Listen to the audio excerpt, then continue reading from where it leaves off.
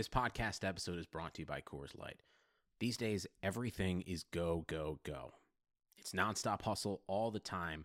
Work, friends, family expect you to be on 24/7.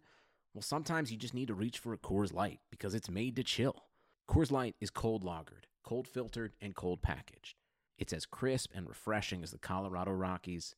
It is literally made to chill. Coors Light is the one I choose when I need to unwind. So when you want to hit reset, reach for the beer that's made to chill. Get Coors Light in the new look delivered straight to your door with Drizzly or Instacart. Celebrate responsibly. Coors Brewing Company, Golden, Colorado.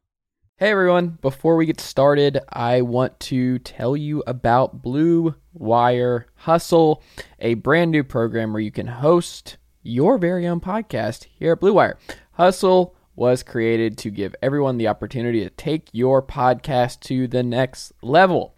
Or if you want to host a podcast and just don't know where to start, Hustle is the perfect place for you. As part of the program, you'll receive personal cover art, Q&As with Blue Wire's top podcasters, access to our community Discord, and an e-learning course full of tips and tricks. And on top of that, we'll help you get your show pushed out to Apple, Spotify, Google, Stitcher, and all other listening platforms. And the best part is, you can get all of this for only $15 a month, the same rate as any other hosting site would charge you just for the initial setup. So, whether you're starting from scratch or have an existing show that you want to grow, Hustle is an open door to leveling up your sports podcasting experience. Acceptance into the program is limited, so get your application in today. To apply, go to bwhustle.com/join. Again, that is bwhustle.com/join. Check out the description box for this episode to find more, but that is bwhustle.com/join. Chase Thomas the Chase Thomas podcast. My nephew needs me to record. See, I already hate it. I hate it. All right, we're back on a Wednesday morning edition of the Chase Thomas podcast. I'm still the aforementioned Chase Thomas, and I am joined by old friend Kenny Ducey up there in New York City, where he is just always in the betting life. He is all over everything gambling at all times. He doesn't think about anything other than Sparrow Pizza and gambling. Kenny, good morning, sir. How are you? You forgot one thing. What did I forget? It's going to be important today. I also only think about the New York Jets. Well, okay. But yes. So that is, what a thought. What a thing to spend a lot of time thinking about, the New York Jets. Because, Kenny, I cannot, as a mental health advocate on this podcast, I cannot just be okay with that strategy and just to think about the New York Jets all the time. That doesn't seem like a fruitful endeavor long term. It's it's a sickness. I can't control it. It was forced upon me at birth, and I don't understand. You know, being in this city, there are people who the Knicks are sort of a similar franchise when it comes to misery, and there's people who've converted to being Nets fans, and I just don't understand. Like, I've tried to root for different teams. I can't shake it. There's no way out of this life. This is the life that I'm just in, and I don't. Maybe it works for some people that they can change their allegiances, but as hard as I try, I can't not root for the Jets. I think there was a year, like 5 years ago, when I just said I'm giving up. I'm not rooting for them anymore. And then, like, the next week, my friend was like, "Didn't you say that you didn't care if they won?" And I was like, "Ryan Fitzpatrick's throwing touchdowns. We're back." So it's I'm a fool. Hey man, I'm from Atlanta. Like, this fall my weekends were spent with Tennessee football on Saturdays and Falcons football on Sundays. And it was just one of those where you ask yourself a lot, is it worth it? Is it worth it to just destroy my fun levels every weekend for the foreseeable future? Because it doesn't seem like it's a quick remedy on either situation. I wanted to bring you on today, Kenny, because the Jets are a fascinating team going into next year. Obviously, this was the year from hell for them with Adam Gase and friends, but they hire Robert Saleh from San Francisco. They bring the another coach from, I think, the running game coordinator from San Francisco with him to run their offense. They have the number 2 pick in the draft. They also have Sam Darnold, who is a holdover from the previous regime, and Joe Douglas, the team's GM, does not have any type of commitment to him because he's not attached to him. He did not draft him. And Joe Douglas has been accumulating a bunch of draft assets, and it looks like his 2020 draft looks pretty solid at this point, and that's why the Jets really brought him in, was for his draft know-how, it seems like. But why are bettors liking the Jets going into 2021? Why are they buying in on Zach Wilson at number 2? Because Chris Sims did just release Zach Wilson as his number 1 quarterback in this draft class. Why are bettors liking the Jets in your estimation? So this is probably going to be a long answer, but okay. I will say, I will preface this with, in sports, I think that the thought, people talk about a window, Chase. I feel like people talk about, oh, what's this team's championship window? And I think that is a fallacy. I think that we've seen with teams that stack up young talent that whether it's in baseball, I think about the Yankees years ago with their farm system, Judge, Sanchez coming up. And, there's plenty of teams, right, that they just have a bunch of draft picks, and all these young guys peak early. Sports is all about young talent now. Even Mahomes, right? What was it? His second year as a starter, he goes to the Super Bowl. So I think that the concept of needing to wait a few years to kind of develop your talent, it just doesn't happen anymore. I think everything is, it's all about young guys performing before they're supposed to. So with all that in mind, the Jets do have 5 first-round draft picks in the next 2 years. Now, in next 3 drafts, 4 in the next 2. Now, obviously, that doesn't help them this year, right? The first-round picks for next year. But what it does help them do is acquire some talent. So, say that they go out and get Deshaun Watson, and that's a very real possibility. With they could get rid of 3 first-round picks, get Deshaun Watson, and still have a first-round pick. On top of that, they have $80 million in cap space. They will anyway by the time free agency begins. Yesterday, they just released Henry Anderson.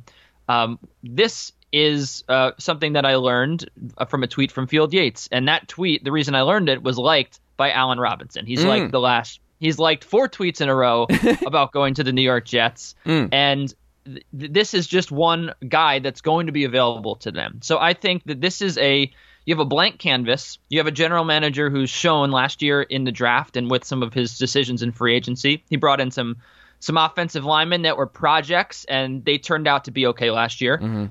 He's shown that he has a good eye for talent. Yeah, Mekhi Becton looks like it was a great decision. Wirfs obviously won a Super Bowl. They moved him over to right tackle in Tampa Bay, so he wouldn't have been a bad choice either. But he knows what he's doing. So I think that you have a general manager who's competent for the first time in a while. You have a good coach in Robert Saleh. You mentioned that the offensive coordinator is going to be Mike LaFleur. They were considering bringing over the running game coordinator. They bring in the passing game coordinator. Passing game coordinator, yeah. Like, that's a new thing in the NFL now, where just all these teams now have passing game coordinators, running game coordinators, offensive coordinators. It's a lot to keep up with in these situations. Yeah, and you can never tell who's making what decisions either, which I think is one of the interesting things. And we are in the era now of whether it's in sports or otherwise, everyone gets credit for things. So it's no longer just the head coach, right? It's everyone on the staff, and you go down the line talking about different people that make a winning team. But back to the Jets, I mean, it's a situation where you have sort of a blank canvas and a good coach and a good general manager, a bunch of money, a bunch of draft picks, and a few pieces there from last year's draft to build on. So I don't think it's really the most outlandish thing in the world to say the Jets could, surprise people and make the playoffs. You look at the Chargers, it was sort of a similar situation last year, and they managed to, they could have made the playoffs if some of those close games went the right way and they had a good coach. Maybe if Robert Saleh was the coach of the Chargers last year, their defense doesn't blow all those leads. Maybe they sneak into the playoffs with the rookie quarterback. And I think that maybe is the same sort of thing that, bettors are trying to chase, which is, well, it didn't happen last year with the Chargers, but it will happen eventually. So the next team to maybe look at is the Jets, because not only can they draft Zach Wilson or Justin Fields, they can also go get some stars on offense and on defense. They have a great coach. They could do it right away. So it's obviously all about value in Vegas. This is the value. They're one of the, unlikeliest teams to win it all, but you're not going to really make money long term just betting on the favorite every time. That's not going to do you favors. So I get it. Weirdly enough, I get it. I don't think it's going to happen. I don't think they think it's going to happen. Just like someone laying down $10,000 on the Wizards to win it all 2 weeks ago. But hey, sometimes when the odds are not right, you just got to take it. What do you make of Sam Darnold's future with this team? Is there odds listed for where his next team is? I don't think so at the moment. And a lot of those exotic markets are normally just, a few of the offshores will do it for the headlines. But no, I don't think I've seen anything. But I will say that, a lot of people talk about any of these, because a lot of teams who are in the Deshaun Watson market, right? It's like whether it's the Broncos or the Dolphins, it's like, okay, well, all those teams, right? They're going to trade the Texans their young quarterback. They're going to trade them, Drew Lock or Tua, or even Teddy Bridgewater, who's not that young anymore. I just remember the early days of, these rumors coming out, these potential trade packages. The Jets are in a unique spot, right? They don't need to trade Sam Darnold for Deshaun Watson or, for Russell Wilson or whatever quarterback they might go out and get, because they have the number 2 pick. So they, Sam Darnold could if the Jets managed to pull off a trade for a star quarterback, which again remains unlikely, they would still probably trade Sam Darnold to a different team, right? They wouldn't even keep him. So it really is up in the air, I think. And I think more will come out, or we'll figure out his destination. It'll become a little clearer once a few of these quarterbacks sign. Once this quarterback carousel is over, it's kind of come to a standstill at the moment. But I what I've been hearing or reading rather, and also just, it makes sense. He'll probably get traded on draft day. He'll probably get traded right around the draft once the quarterback situations for a lot of different teams become clearer. I did think that he was a potential fit in Indianapolis. Of course, that vacancy is filled. I still think that the Bears could be a place for him, although I don't know if the Bears really see any big differences between him and Mitch Trubisky. But I certainly don't think... that's a little that's a little hurtful. I think there are some differences with Sam Darnold and Mitch Trubisky. I think that he's better, but I also am trying to be objective here and say, well, a quarterback with a lot of arm talent and a system that failed him, and is that system that failed Mitch Trubisky going to reclamate Sam Darnold? I don't think so. Anyway, I do think that there's enough talent there though where Mike LaFleur does truly believe. I know that that's been a lot of posturing. There's been a lot of talk, positive Sam Darnold talk from the Jets trying to boost his trade value.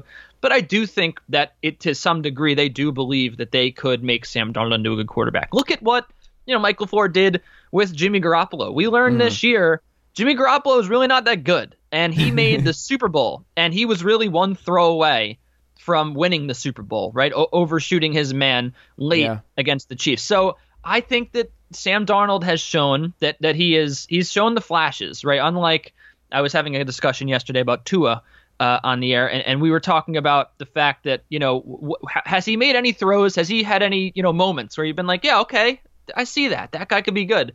Sam Darnold's had those moments, and, last year he didn't really have many of them. He was hurt, and he kind of mentally checked out. So I do think that, Jamison he's Crowder shown being the arm. your best receiving threat will make you do that. Sugar Ray Leonard, Roberto Duran, Marvelous Marvin Hagler, and Thomas Hearns. Legends, whose four-way rivalry defined one of the greatest eras in boxing history. Relive their decade of dominance in the new Showtime sports documentary, The Kings, a 4-part series premiering Sunday, June 6th, only on Showtime. Yeah, I mean, if you just have, all you can do is throw 3-yard passes to a guy, I mean, what are you really doing? You're just going through the motions. And he did kind of miss Robbie Anderson. He didn't really have that guy who could take the top off. And I do think that sort of helped him out. So I'd be interested to see who they bring in Mims, this offseason. I think Mims is going to be a good player. I like Mims too. And he wasn't even there for like half the season. And I think that, talking to someone who works with the Jets, I mean, that, he was really, the whole team was excited about Mims. I think that they know what Mims is capable of, and he can high point the ball, and that was a good find for them late. Now they're going to need to, find another. The good news is they have 2 first-round picks, so they're almost certainly going to take a wide receiver with the 23rd pick, and they should have a good pick of guys to choose from. Yeah, this is a good draft class by all accounts for receivers. Ultimately, what do you think the Jets do, Kenny? Who do you think? Do you think they just go with a quarterback at number 2? Is there a quarterback that you prefer? And also, do you think there is a quarterback that Joe Douglas, based on his track record, and the Jets might prefer? What do you think? And also, I'll save this last part for the last question. But what do you think about that? So to me, I think the smartest thing to do would be continue to stack assets, because I think that the Jets have shown that they're going to have patience with Joe Douglas. I also think that Joe Douglas knows that this is not a situation. I think that they definitely believe they're in the mix for a star quarterback, but I think that should that quarterback not come to New York, I think they know that, they're still in this for the next few years. And I know that it's a decent quarterback draft. You could have a pretty good one here, but I think the smart thing to do would be to trade down, maybe get another first round pick, maybe make it 6 first round picks in 3 years. And in that scenario, I think it's very difficult not to have a winning team in a few years. And I think the new strategy in the NFL really is build your team and then add the quarterback. Add the young quarterback after the pieces are in place, because you want to maximize, going back to the concept of a window. If you have a rookie quarterback on a 4-year deal and your team is ready to win, you're going to have a great chance for 4 years. You can build around that quarterback because he costs you nothing, right? That's what the Eagles did. That's what the Chiefs did. Once you pay that quarterback, you're pretty handicapped elsewhere in terms of the salary. So I do think that the smart thing to do would be continue to just stack assets like the Sixers did back in the day, and just go ahead and see if Sam Darnold can be the guy this year. And maybe if he's not, maybe you wait 2 years to take a quarterback. I think that as long as the organization's bought into Douglas, building a team over a few years, then I don't think there's any rush to take one. But if I had to pick one, I think Zach Wilson is the guy. Upon more, I was all in on Fields. How dare you? In the CFP playoff, right? Like, I was all in on Fields. I was like, they need this guy. He's a tough guy. And then the more I've watched Zach Wilson film, and it's everywhere on Jets Twitter, I'm like, okay, I do see it with this guy. He's ridiculous. Like, he's special. He reminds you a little bit of why people love Baker Mayfield coming out of college, where the way he can throw on the run and move around. I think he'd be pretty exciting. It's hard to miss with either one of those guys, but that's probably who I would go with. But I also do think that the Jets could still win by just, trading down, taking a lineman and a wide receiver, giving Sam Darnold the keys once more and seeing what he can do. Yeah, I want Zach Wilson in Atlanta, and I have no idea what Atlanta's going to do at number 4. It's causing a stir in the Atlanta Falcons community, Kenny, about what to do with that number 4 pick and how to approach the end of Matt Ryan's career, where he is the greatest quarterback in Falcons history, and how you do this. I don't know. I'm very concerned about how this all unfolds. But last thing, and we'll wrap up here, Kenny, because you have to go. Quickly, Woody Johnson, no longer the ambassador in the UK. He's back. How concerned are Jets fans that Woody Johnson is coming back to hang out with his brother Chris Johnson running the Jets again? The Jets fans are rejoicing, because Christopher Johnson did not do a very good job of running this team when Woody was gone. And I know that the Jets ownership historically has been kind of a mess and kind of, a reason to not trust in the team and their direction. But there is a growing sense that, hey, things got pretty bad when Woody left. Look at where the team is now. They locked into Joe Douglas, but the biggest thing, I think, is the blame for Adam Gase goes solely on ownership. Chris Johnson wanted Adam Gase. He thought that Adam Gase was going to be like Bill Belichick. They wanted like this executive, coach. They didn't want like a Rex Ryan again, like a player's coach. They wanted this guy who was going to be stoic, like an executive, this presence, right, an aura. And that is obviously not what Adam Gase gave them. And that was pretty much all due to Christopher Johnson. So I think that there's actually renewed hope, a renewed sense of hope here and optimism that Woody Johnson's back. Contrary to what the rest of football, or the rest of the football world may believe, I do think that he's probably the better of the two, although, again, there's obviously better owners out there in the NFL. But I think it'll help. All right, there you go. Kenny, thank you so much. What can we check out from you this week across DraftKings and the Action Network? I've got NBA previews everywhere on both sites, and looking forward to the Miami Open. Will be in a week or two, and then I'll have have some tennis stuff out for that. But yeah, it's more of just trying to find the value every day on the NBA, which can be it can be really tiring and a tough task. Well, keep up the great work, sir. I appreciate you making the time, and thanks so much. Thanks for having me on, Chase. Always a pleasure.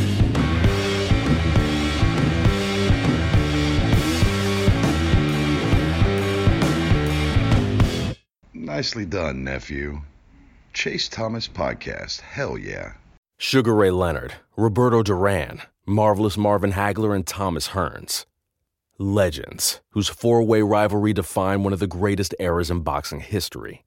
Relive their decade of dominance in the new Showtime sports documentary, The Kings, a 4-part series premiering Sunday, June 6th, only on Showtime.